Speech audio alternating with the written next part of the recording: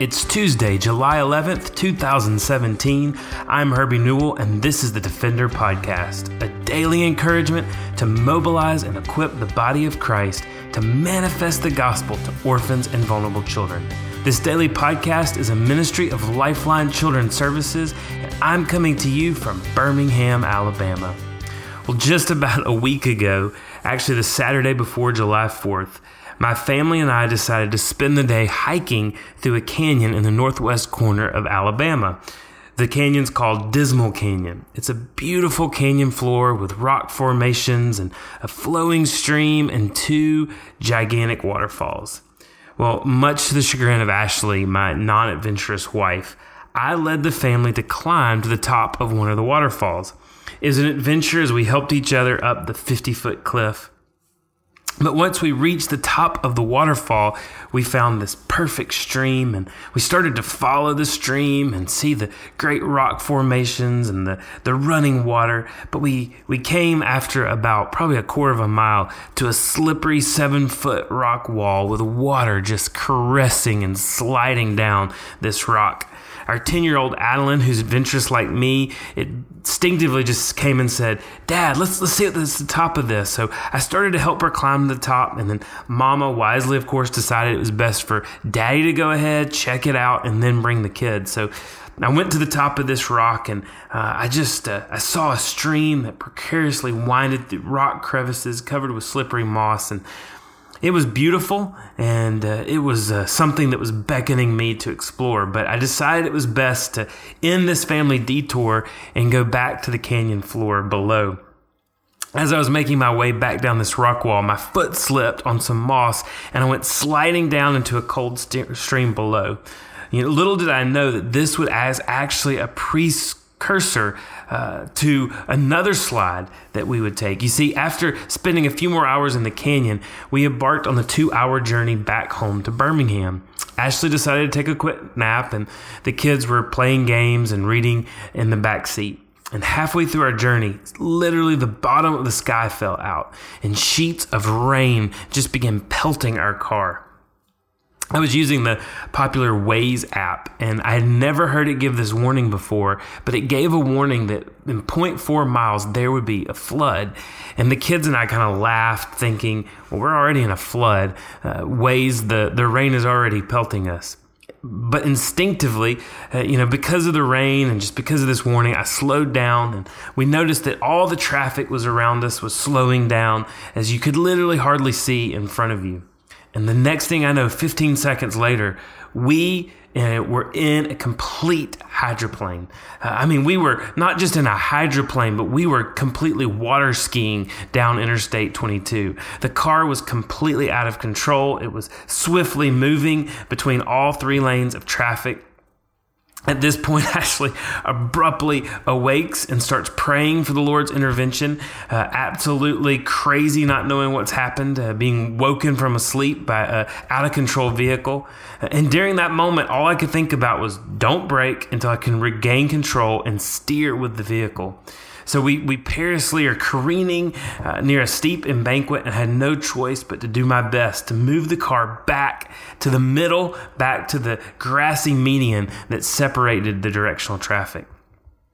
After what was probably about 20 seconds of skiing, we finally mercifully spun in a 180 and ended up on the left-hand shoulder, facing ongoing traffic.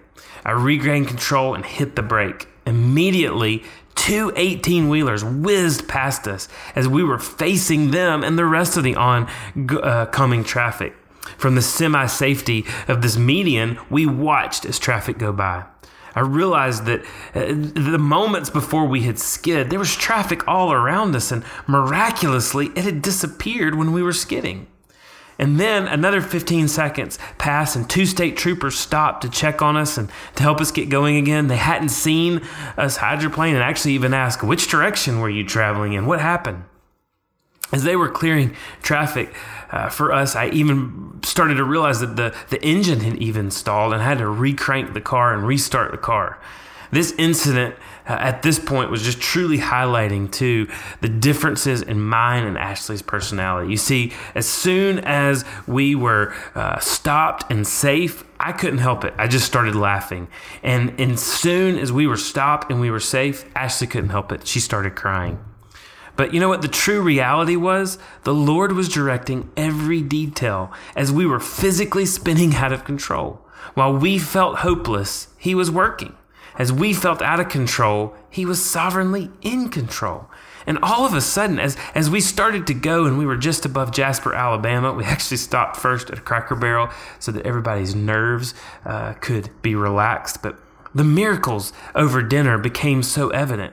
Well, the traffic that was all around us had miraculously cleared. We didn't hit anything. And yet we didn't stop on the roadway. We were able to stop off the roadway.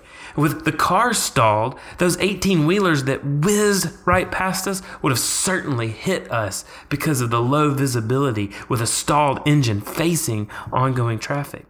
The other miracle, state troopers were literally right behind us to check on us and to help us get back going on the roadway. And this really, it taught us so many lessons about the Lord and His goodness and His sovereignty.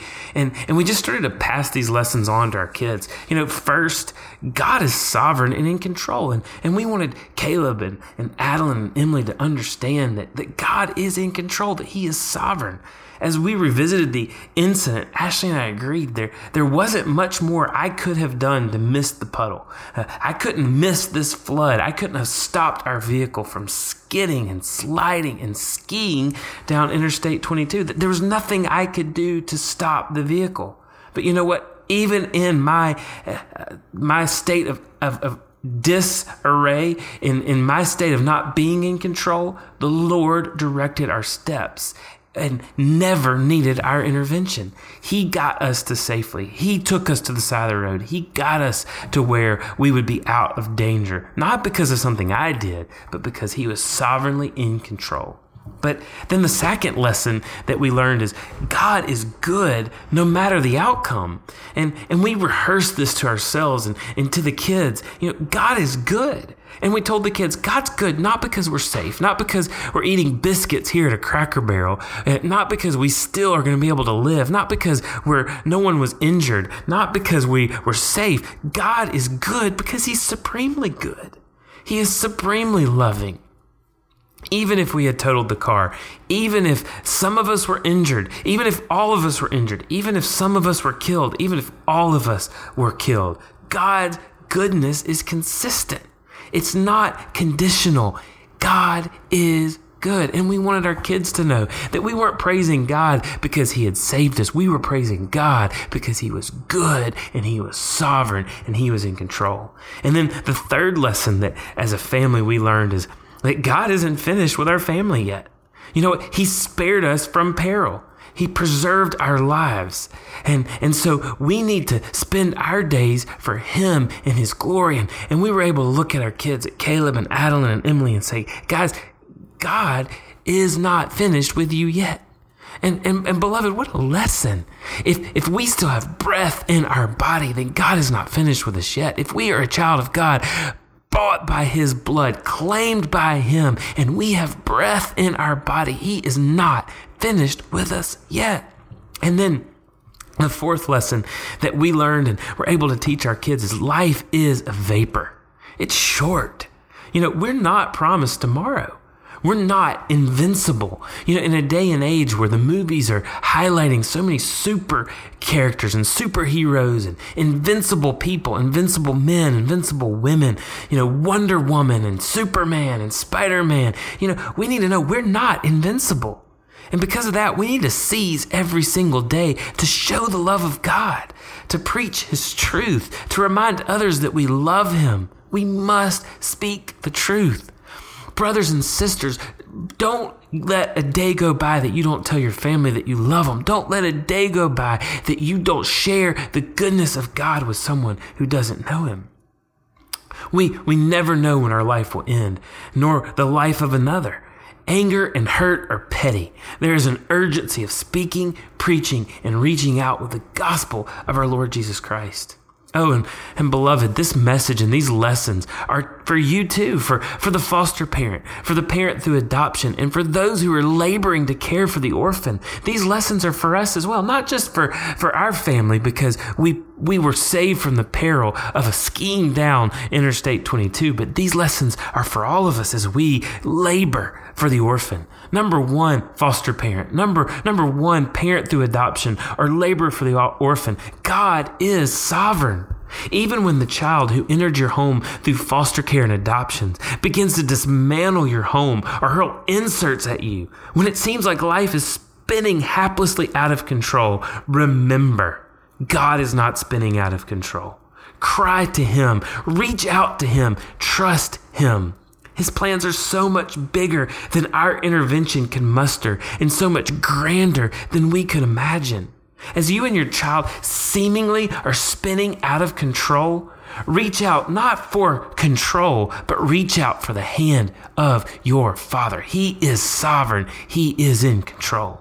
And number two, the lesson for us as we labor for orphans, as we adopt children, as we bring children into our home through foster care, is God is good no matter the outcome. I love the story of Jim Elliot. He was that missionary that was called by the Lord to take the gospel to the savage Auca tribe in Ecuador. And he told those who doubted his calling, who questioned him going to this savage tribe, he said, "He is no fool who gives what he cannot keep to gain what he cannot lose." And if you know the story of Jim Elliot, ultimately he and 4 other men died in their pursuit to reach the Aucas for Christ. They died before one single Auca had ever even heard the name of Christ. The day they died, God didn't cease to be good. He was still good. And the day that their blood was fresh, God was good. In fact, He used the trail of their blood to pave the way for Jim's wife, for one of the other man's wives, for one of the man's sisters, and for one of the man's sons to reach the tribe with the gospel. That tribe actually heard the gospel because these men had given their lives for the same gospel. You may doubt that you heard the Lord's calling clearly on days to expand your home through foster care or adoption. But oh, please, don't ever question the Lord's goodness in the midst of your difficulty. He is good, and He is working for your good and for His glory. God is good in the midst of your hurt. God is good in the midst of your pain. God is good when it seems like you've made a mistake. God is good, and He is supremely for you and for His glory. And then number 3, life is precious. And if you are listening to this podcast, then God isn't finished with you yet. Don't hesitate to invest the gospel in your children. While today is still today, tell your children of the matchless name of Jesus. Don't hesitate to answer that nagging call to get engaged on behalf of the fatherless and vulnerable children in your backyard and in our world. Seize the day, beloved, while it's still called today. Spread the fragrance of the glory of God and His gospel with both words and deed. If God is calling you to adopt, start it today. If God is calling you to be a foster parent, start that today. If God is calling you to go to another nation to care for orphans, start that journey today. Life is a vapor and completely unexpected. But we can rest assured that God is good. He is in control. He is sovereign, and He has commanded us to defend the vulnerable, the weak, those that aren't strong, the widow, and the orphan.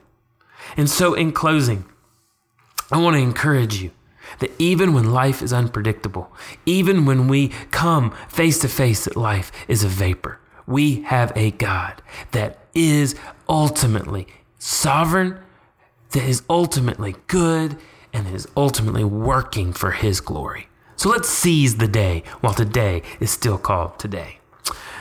Be looking this Friday actually for an additional podcast. Once a month, we are going to bring a longer form of this podcast called the Defender Podcast Extra. This monthly podcast will be hosted by Dr. Rick Morton. And listen in on Friday as Rick has a discussion with Lifeline China Director Carla Thrasher and Lifeline Mom Stephanie Leist on medical special needs adoption. So there'll be 2 podcasts on Friday, the Defender Podcast and the Defender Podcast Extra. Thanks for listening to the Defender Podcast. For more information or to connect connect with me, please visit herbienewell.com. To partner with Lifeline, visit lifelinechild.org. Follow us on Twitter by going to twitter.com/lifelinechild, or connect with us on Facebook by searching for Lifeline Child. And for more information about how you can get engaged with Lifeline, you can email us directly at info@lifelinechild.org. Beloved, will you allow God to use the gospel through you to impact the life of a child? Please contact us, because we are here to defend the fatherless. We'll see you again tomorrow for the Defender Podcast.